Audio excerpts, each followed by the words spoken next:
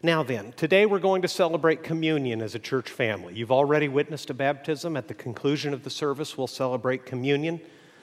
These are two visible, public, community-oriented ordinances that Jesus gave to the church. The biblical pattern is believe in Christ. In the Bible, in the New Testament, people who have the opportunity to do so are always immediately baptized. And then, having identified publicly with Jesus and with the local church, they continue occasionally as a church family to look back to the cross and through communion remember his death that saves us from sin. So we're going to do that at the conclusion of this service. Before that, though, I have a really difficult topic to talk to you about. We don't have time to move through the entire book of Proverbs, so I've sought the Lord's wisdom, and I believe I've received it, to select a few of these wisdom speeches from Proverbs to share with you. This is a topic I'd rather were not necessary, but it is. If you'll look with me in Proverbs chapter 5, you'll begin to see what I mean.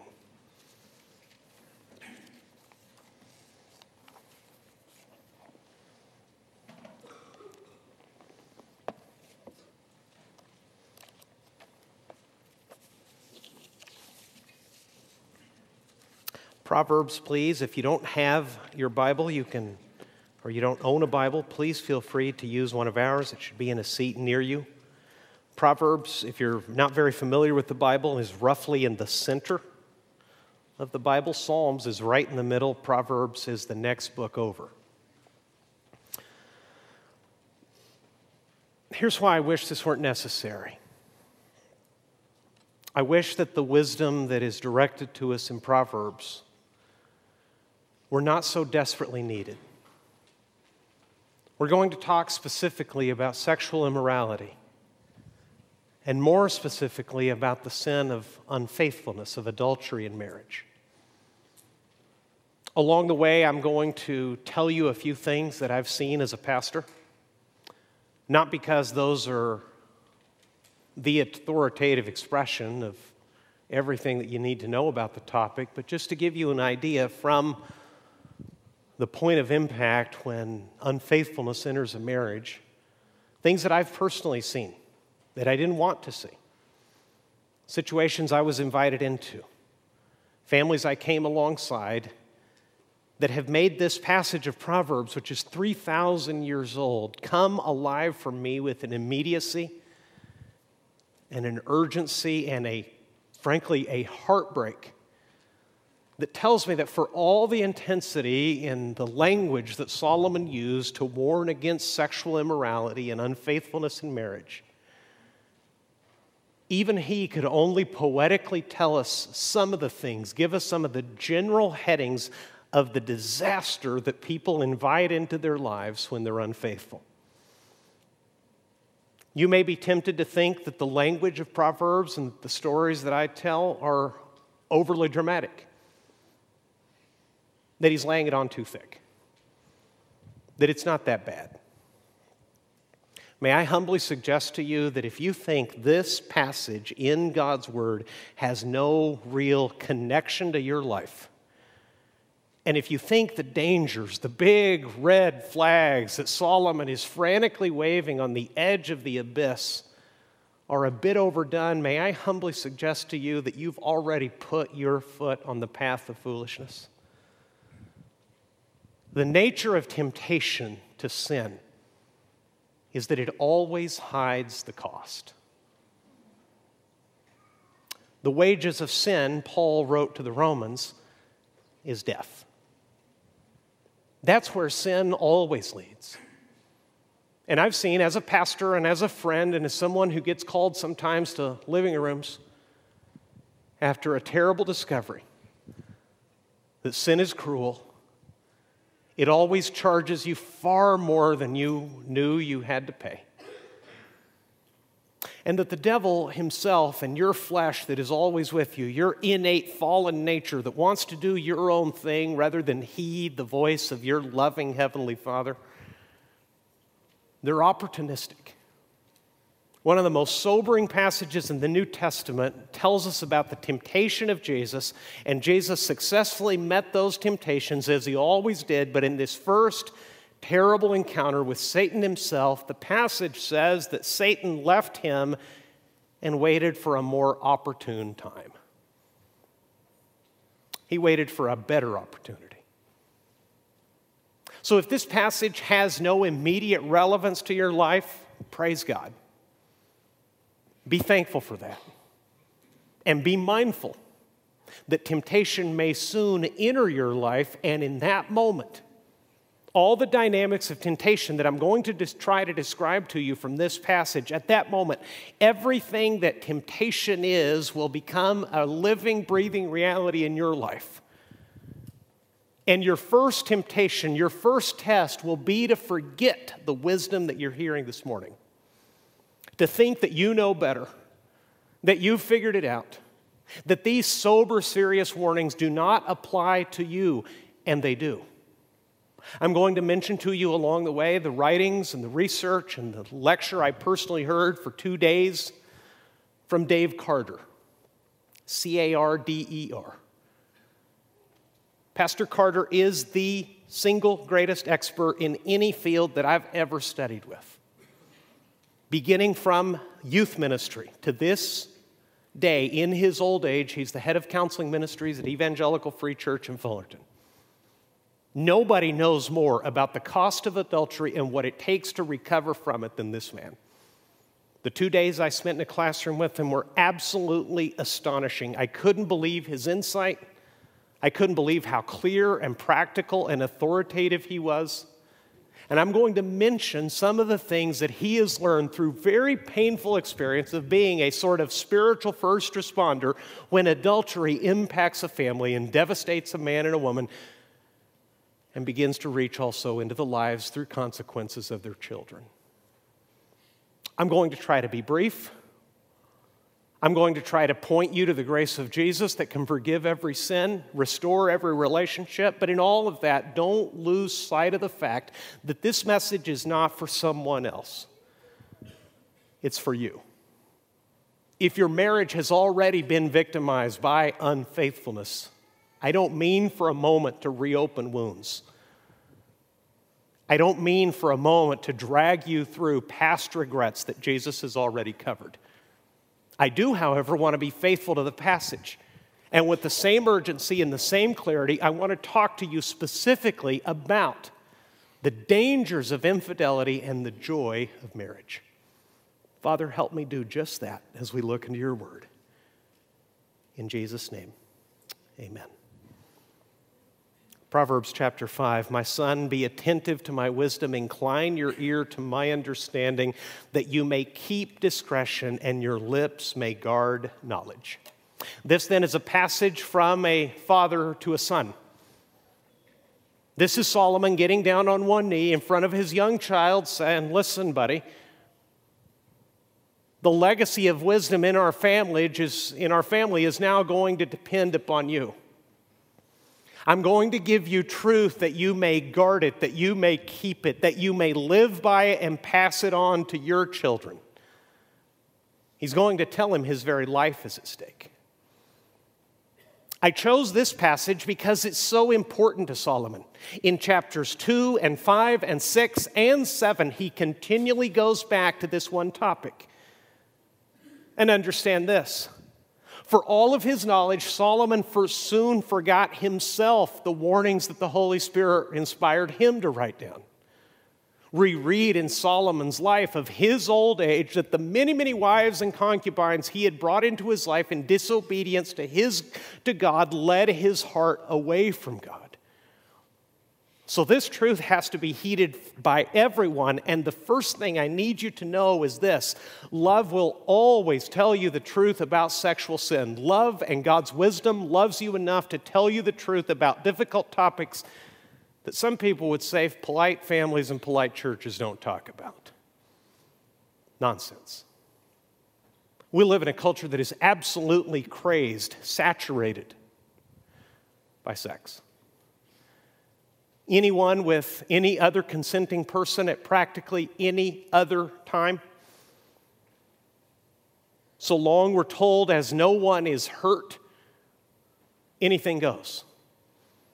And that's the beginning of temptation, that we can know what good is and who won't get hurt. Love will always tell you the truth about sexual sin. And here is the heart of what Solomon wants to teach his son. The truth about sexual sin is this: no one gets away with it. Adultery hurts everyone. Look at verse 3. For the lips of a forbidden woman drip honey.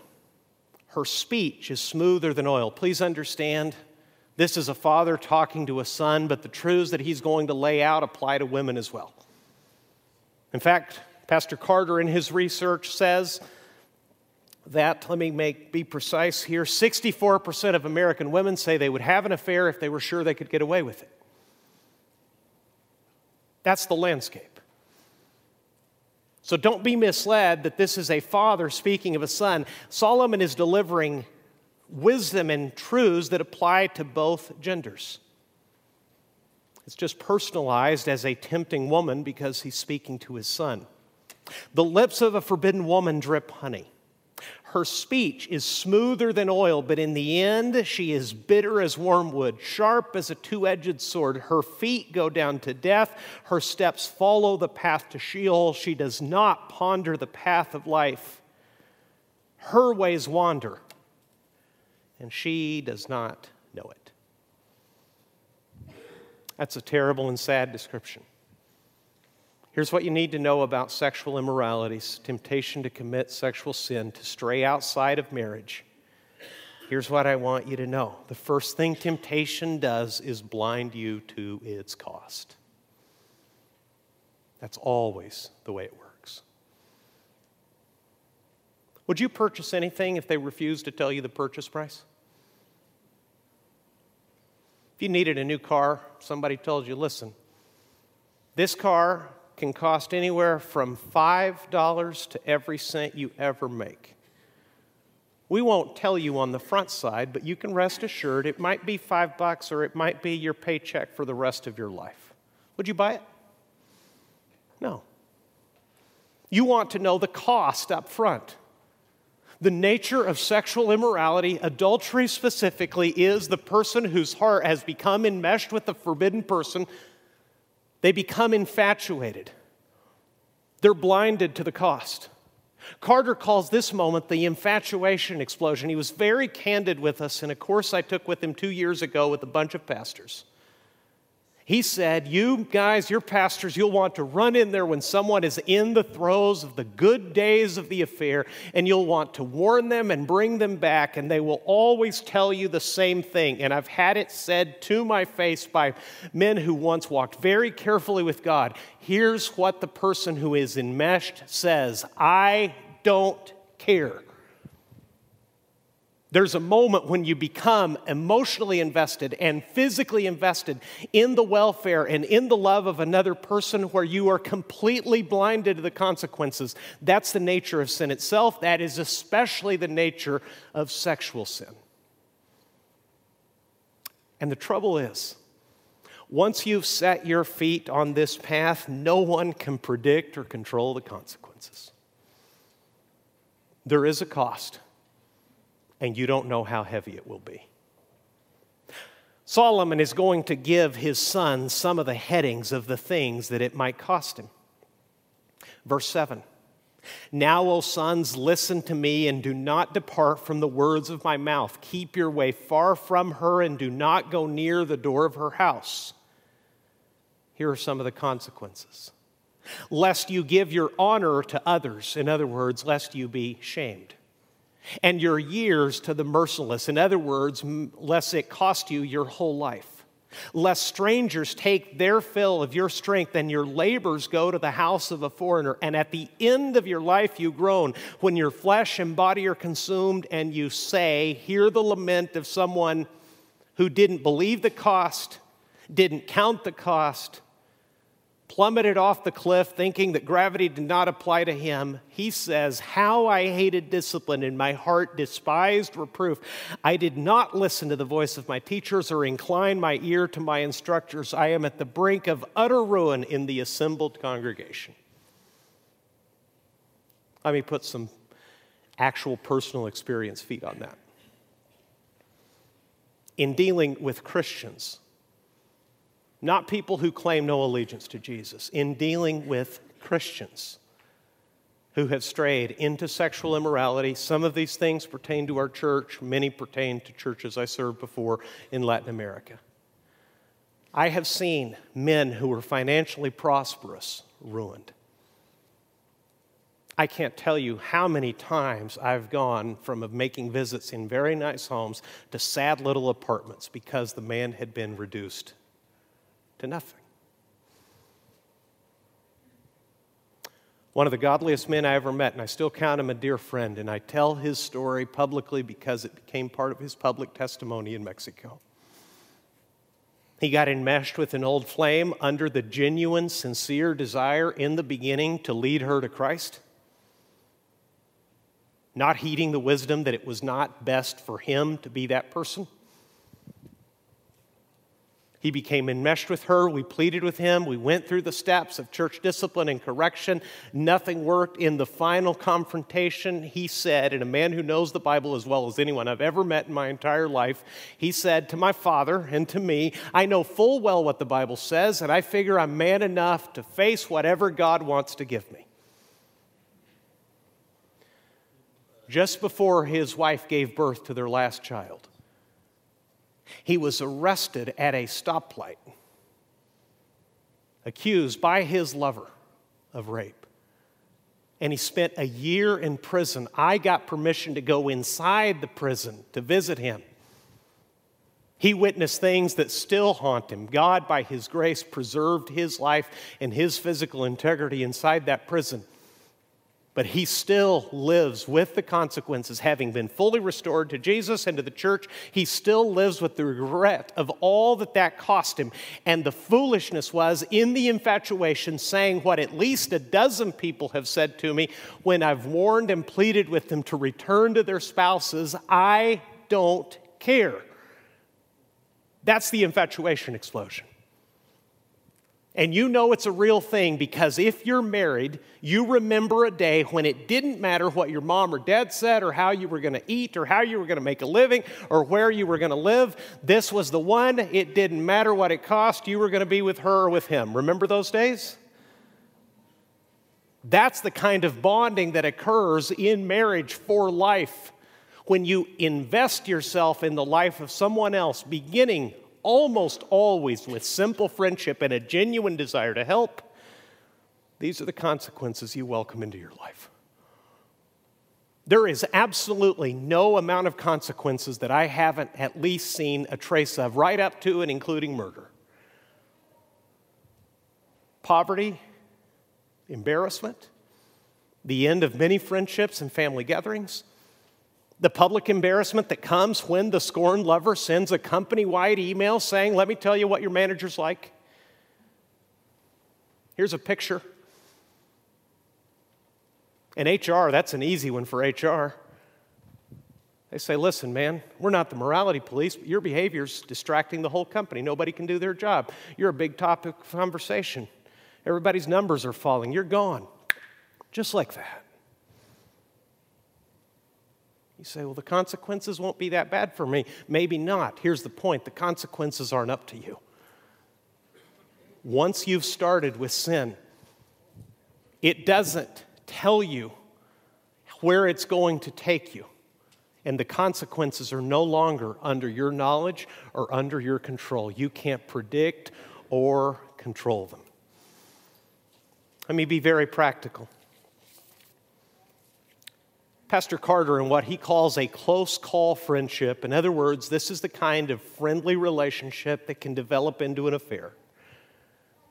He's not talking about the drunken or drugged one-night stand. He's talking about what we always think about in terms of an affair, where people grow closer and closer, very often at work, sometimes in the church. Here's how deceptive sin is. Proverbs, I just read it to you, says that the woman herself who is leading this man into a path of consequences that neither one of them can predict or control, she herself is deceived. That's the nature of sin. It is deceived and deceiving. And Carter sketches out 18 steps on the way to an affair. If you feel yourself being lured, I want to read these steps on the way to full-blown affair, whether it's merely emotional or physical. That kind of entanglement, he says, barely matters. And I used to say men, and now I'll say, based on research, men and women, understand for many of us this does never become a reality in actual physical life. But our heart, our energy, our attention, and our mind are divided because of what we're seeing and doing online. Here are 18 steps on the path to those consequences. The person who is headed toward an affair, first of all, saves topics of conversation for their friend. Then they share spousal difficulties. Then their friend shares their relationship difficulties. Then the person anticipates seeing the friend more than the spouse. They compare the spouse to the friend. They provide special treats for the friend. They become more concerned about the friend than the spouse. They fantasize about marriage with the friend. They spend more time alone with their friend than they do with their spouse. They restrict access to their spouse to certain conversations. They spend money without their spouse's awareness. They have conflict with their spouse over the relationship. They lie to spend more time with that friend. They hide interactions with that friend from their spouse. They accuse their spouse of jealousy when the friendship is brought up. They develop special rituals with that friend. They allow sexual content in their conversations, and they participate in business travel or meals or alcohol or entertainment or maybe the same hotel with their friend and engage in what Carter calls corporate dating. Let me be really clear. If you're married and making mental comparisons about your marriage compared to somebody else that doesn't belong with you, your feet are already on that path. If you keep your feet on that path, it will lead you only to consequences that are beyond your control. Carter is this categorical. He says, regarding old flames and people you meet online, like Facebook and private messages, he says if you spend 30 days in secret conversation with this person, if they're the right kind of profile to draw you, if they can take advantage, if their story fits into your story, the deficits in your marriage, your family history, whether there was alcoholism or abuse or a million other factors that the devil and the flesh can use to make you ripe so that in an opportune time you can find yourself doing things that you never imagined and never believed you were capable of. He says 30 days in these private conversations and you'll be making comparisons and having questions about your marriage. In 60 days you'll be looking for ways to sleep together. Seen it happen. Seen it happen here. Seen it happen everywhere I've ever pastored. One of the laments from Proverbs that we read is the man at the end of his life, when he's holding nothing but ashes, says, "This happened to me when I was in the midst of the assembled congregation." In other words, I had my family, my community, I had my worshiping community around me, and in the middle of all that, I was warned and I was told, and I had no time and no use for it, and now I'm on the very brink of ruin. How does that happen? By not heeding and by thinking that you know better. That's the nature of temptation. It makes you think that you are in some way special or clever or sanctified or strong, or that you can apply some remedy aside from the one God has provided to the situation. And in every instance, every single one of us, including me, is wrong. Did you notice what Solomon told his son to do to resist the adulterous woman? Look through your Bible quickly. What did he tell him to do? Verse 7, now, O sons, listen to me and do not depart from the words of my mouth. Keep your way, what's it say? Far from her. Do not go near the door of her house. Why? Because once that entanglement begins, it's incredibly difficult to stop and the consequences aren't up to you. The single provision in Scripture for sexual immorality is always the same in both Testaments. It says specifically this: flee from sexual immorality. That's what Paul wrote the Corinthian church. He told Timothy, a young, apparently single pastor in a difficult, sensual environment in the culture of Ephesus, he said, flee youthful passions. Get yourself out of there. Your only way to safety is to put distance physically and emotionally and in your communication from this person who is starting to entice you. What does that look like? It looks very innocent. Pastor Carter works primarily himself, I believe, with counselors, including pastors who have strayed into sexual immorality and adultery. 90% of the pastors, think about what I'm telling you, 90% of people who felt the call of God and who gave their lives, almost all of them seminary graduates, who gave their lives to teach people about Jesus, 90% of them say that they found themselves shocked and blindsided by what they'd done. Since this takes so long, since this doesn't happen overnight, since this develops over the period of weeks or months or even years, how is it possible that you can be shocked and blindsided? Sin, all the way down the path to destruction, hides the consequences from you. It hides from you how you've changed. If the very worst of consequences that I've mentioned to you never visit you in your own straying from God, praise the Lord for that. But at the very minimum, when you start entangling yourself with another person, you change. You get secretive and defensive. You guard your cell phone very carefully. You become accusatory of the other person. You become quiet with your kids and you don't bring up topics that fully need to be addressed because you feel like a hypocrite yourself. And in doing that, you're depriving your children of the very kind of wisdom and security that they should have. I'm telling you, the consequences are innumerable, and here's the point: they're not under your control. So be careful and stay away from sexual immorality. Look at verse 15. Here's God's provision instead, which is to cultivate the marriage instead of the affair. Verse 15, drink water from your own cistern, flowing water from your own well. Should your springs be scattered abroad, streams of water in the streets, let them be for yourself alone and not for strangers with you. Let your fountain be blessed. Here he's going to break with poetry and tell you exactly what he's talking about. Let your fountain be blessed and rejoice in the wife of your youth, a lovely deer, a graceful doe. Let her breast fill you at all times with delight. Be intoxicated always in her love. Why should you be intoxicated, my son, with a forbidden woman and embrace the bosom of an adulteress? For a man's ways are before the eyes of the Lord, and he ponders all his paths. Here's the trouble with all sexual sin.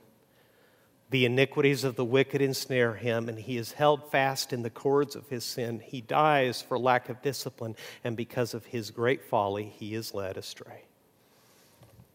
What's wisdom telling you now? It's telling you this: faithfulness is as sweet as adultery is bitter.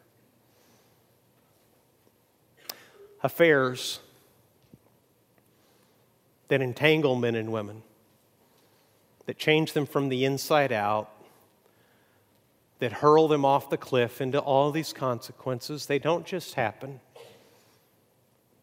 They're the results of timely temptations at vulnerable times and small steps down a sloping path which suddenly become a sheer precipice. Solomon says God's provision against all that is to delight yourself and to cultivate your own marriage. A cistern or a well in Israel is a prized possession. It would keep a family safe and provided for generations as long as it was guarded. And that would have been guarded very carefully for that family. That's the picture of sexuality in marriage. That if you stay faithful and you refuse to let yourself stray, aware that all of your ways are before the eyes of the Lord, and that you may think you're clever, but God at all times knows all the truth, if you will stay faithfully within your marriage, you can be intoxicated, literally in Hebrew. You can be led astray. You can be lost. You can be gone in the joy and the security of your marriage rather than the other person who leads you into these uncontrolled, unpredictable, disastrous consequences. Let me tell you why this is so important by using a very simple analogy.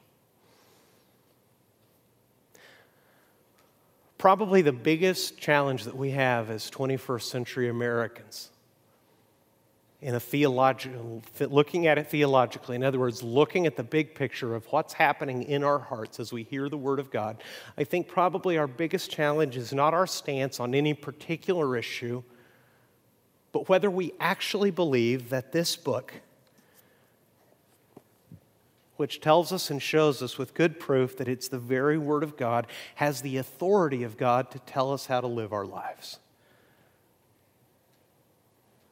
We live in a culture where sex is so casual, so quick, so easy. Where nudity and sexually explicit images that you can see on the internet and that you can send to somebody else with 2 or 3 clicks of a button are so rampant and so pervasive that we've welcomed all of these consequences into our lives, and we still don't know what the harvest is going to be. If I could use this analogy, what God designed sex to be is something like superglue. Something that is used in the right time, at the right place, bonds two things together so tightly that they can never come apart without doing harm to each. That's the biblical idea, going all the way back to Genesis 2, when it was said that a man and woman would become one flesh. That's the idea, that there were two separate people, but now they are so tightly bonded together that they can't ever be separated again without harming both. The emotional connection that comes before and that accompanies sex in marriage is a pure gift from God to make something so special, so sacred, so private and pleasurable that it belongs only to the two of you, and you don't take that well in those streams and spread them around the street. You don't share that with anybody else. But when you do, when you take our culture's cue instead, and explicit images can be sent casually because somebody asked for them, or you open yourself up emotionally to make comparisons with this other person who's such a good listener and so careful and so thoughtful and so smart and so secure financially, and you start making verbal and mental comparisons and comparing your own pain so that soon, given 2 or 3 months, you end up in bed together. That's bonding people together that have no place together. And superglue, if you've ever seen it, if you ever used it, it's great if you use it in the right place at the right time, but if you put it everywhere, it's a painful mess. We're living in the painful mess. The painful mess through the internet stalks your children. It's all wrapped up together. And early exposure to pornography makes every single person that is early exposed to it far more likely in their adult life to become unfaithful. People who use alcohol, the younger they use it, the more likely they are to become unfaithful. The less stable the family unit, the more absent the father is, the more likely each one of those children is to be unfaithful. Your flesh and the devil don't take breaks. They're cruel. He's the enemy of all that's good. That's why Jesus said he has come to steal and kill and destroy. And nothing will affect you more, give you more pain, and at the same time offer you greater joy and peace than doing this thing regarding sex and marriage the way God told us to do it And in your old age, if you will walk faithfully with Him and resist every temptation and resist the lure of the culture and instead trust the authoritative voice of your Heavenly Father, in your old age you'll be happy. You'll be peaceful. You'll be grateful, rather than filled with the remorse and regret that always comes. Between services, a couple in our church who I love dearly, who 9 years ago had adultery nearly blow their marriage apart, told me between services, tell them in the second service that I can't remember their exact words. Tell them it's amazing what can do if you fast forward a few years. They're closer together. They're better Christians. They're more blessed in every way, including finances, which they mentioned. From the moment they took broken, shattered lives, I remember our first meeting well, and took the pieces to Jesus, and they've seen over the last 9 years Him redeem their story, bring them together, and make them some of the most useful, profitable, beautiful people in our entire church family. That's what Jesus can do. This is a severe warning. Let me point you to grace before we're done. Listen to David, whose adultery led to murder. Cry out to God, have mercy on me, O God, according to your steadfast love, according to your abundant mercy, blot out my transgressions. Wash me thoroughly from my iniquity and cleanse me from my sin. 1 John 1:9, my favorite verse probably from the time I was 14 years old. Would you read it with me? The Bible says, if we confess our sins, He is faithful and just to forgive us our sins and to cleanse us from all unrighteousness. Can you guess what my favorite word in that beautiful verse is? All. No matter where it's taken you, no matter what it's cost you, the grace of Jesus can cover it. Here's how good our Savior is. Hebrews says He was tempted in every way just as we are, but without sin. That means that there were times in the life of God become a man, Jesus Christ, the Word made flesh, that He was tempted in His interior and exterior life to unfaithfulness, to disobedience to His Heavenly Father. Every temptation you've ever faced, Jesus stared down and triumphed over. All of it. There's no temptation that can overcome you and that you can succumb to that He's not sympathetic to. He understands the weight of it. He understands the pressure of it. What He doesn't understand, because He never succumbed, is the pain of disobedience to God. And the beauty of His good news is He offers all of His holiness, all of His righteousness to cover all of your sin, all of your shame, all of your guilt and wickedness. He's a beautiful, magnificent Savior. He is a perfect substitute for everything that's ever tripped you up. That's why His closest friend, the Apostle John, can say, if we confess our sins, literally, if we agree with Him about our sins, if we say the same thing about our sins that He does, here's how He responds. He's faithful and just to forgive us our sins and to cleanse us from all unrighteousness, because He died for all of it, to cover all of it.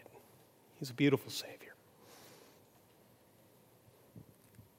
So if this has brought up some old pain, here's what you do with that. You turn from the pain and you run to Jesus. You receive grace and mercy in your time of need. If this has awakened you that you're on one of those 18 steps, you're making mental comparisons, you're fantasizing about it, what it might be like if your spouse died.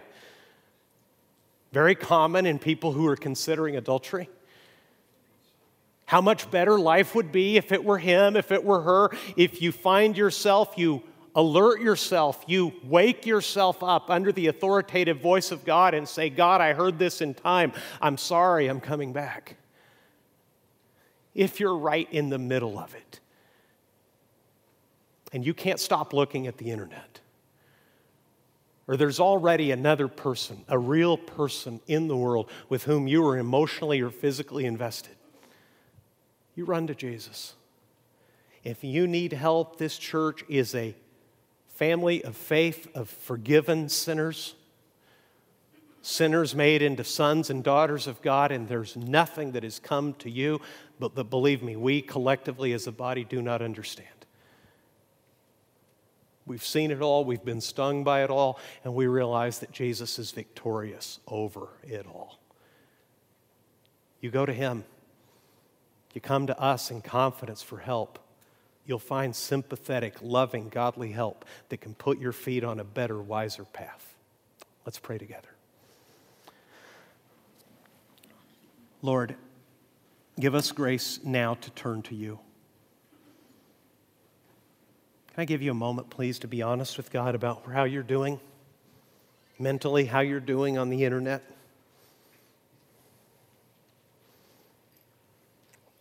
And while your heart is tender, resolve to yourself and to Him that you'll come under His authority. You'll seek His grace. Maybe you're right in the middle of it and you don't even begin to know where to put it back together, where to find redemption. The Lord knows, and there's people here who would be honored and delighted to confidentially help you. Just go to Jesus and tell Him what it's really like. He's a sufficient Savior in all of that. Lord, we turn now to communion, a remembrance of Your death to cover all sin, to give all righteousness. Thank You. We receive this gratefully. We are not worthy of Your sacrifice for us, aside from the fact that You have chosen to do this and love us in this way. You have chosen, Lord, in Christ to make us saints and sons and daughters and beloved friends, rather than people who are guilty and ashamed, who dare not let the truth about themselves be known. You know the truth and You love us still. You knew everything about us and sent Jesus to the cross so that sin would no longer stand between us. Thank You. Help us enter this service reverently and with deep gratitude that what we remember here today, Your cross and Your resurrection, cover it all. In Jesus' name I pray. Amen.